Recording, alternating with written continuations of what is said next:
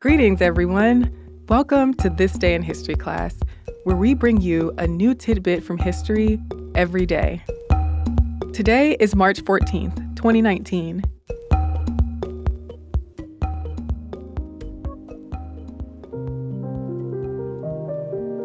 The day was March 14th, 1889. Susan Flesche graduated as valedictorian from medical school, and she became the first Native American woman to earn a medical degree in the United States. Susan was born in 1865 in what is now Nebraska. Her father was Joseph Flesche, also known as Iron Eye, and her mother was Mary Gale, also known as One Woman. Susan had a mixed heritage of indigenous peoples, but her family was enrolled as Omaha, a Midwestern Native American tribe. When Susan was born, they lived on a reservation in modern-day northeastern Nebraska. And on the reservation, there were plenty of instances that exposed the need for better health care and Susan's desire to become a doctor. When she was 8, she tended to a dying woman who had called for an agency doctor who didn't show up. And her father had to have a leg amputated after an injury went untreated. But Susan, at first, would go on to become a teacher. She attended the Elizabeth Institute for Young Ladies in New Jersey, and then she returned to the reservation to teach at the Presbyterian Mission School.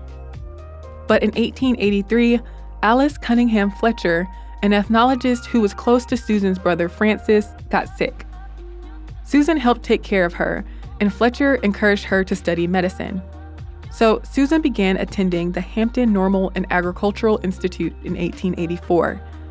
The school had began accepting indigenous students with a goal of assimilating them into white culture, but regardless, Susan graduated second in her class in 1886.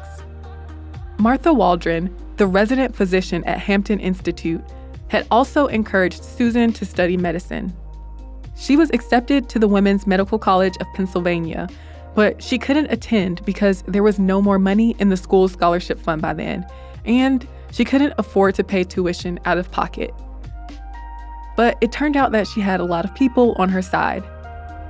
The Connecticut Indian Association, which advocated for the rights of Native people and favored assimilation, raised funds from its members for Susan's education, and it asked for donations through the Hartford Courant. In one letter Susan herself wrote, appealing for donations, she said, "I feel that as a physician, I can do a great deal more than as a mere teacher, for the home is the foundation of all things for the Indians, and my work, I hope, will be chiefly in the homes of my people." The U.S. Office of Indian Affairs also gave Susan money, $167 a year. That grant made her the first student to get federal aid for college. So now that she had the funds to do so, she started medical school in October 1886. After she graduated on March 14, 1889, Susan finished an internship she'd had in Philadelphia, then returned home to her reservation to be a doctor. Back on the reservation, Dr. Flesche worked competently and compassionately, and she soon gained the trust of her patients. In 1890, at age 24, she became the official Bureau of Indian Affairs physician. She treated illnesses and counseled people on their health. But she also assisted people who didn't know English and campaigned for temperance. In 1894, she married Henry Picotte, who was a member of the Yankton, Western Dakota people. From there, Dr. Picotte started a medical office in her home, became a field matron, and began advocating for public health and Native American rights. And in 1913, she opened a hospital in Walt Hill, Nebraska, with money she had raised herself. But pain she'd been having for years grew worse, and operations she had uncovered a poor prognosis.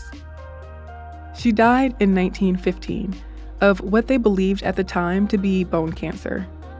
But she'd managed to make a difference across many fields, leaving her mark on education, medicine, public health, and indigenous rights. I'm Eve Jeffcoat, and hopefully you know a little more about history today than you did yesterday. If you'd like to learn more about Picotte, you can listen to the episode of Stuff You Missed in History class called Dr. Susan LaFlesche Picotte. You can learn more about history by following us on Twitter, Facebook, and Instagram at TDIHC Podcast. We'll be back with more history tomorrow.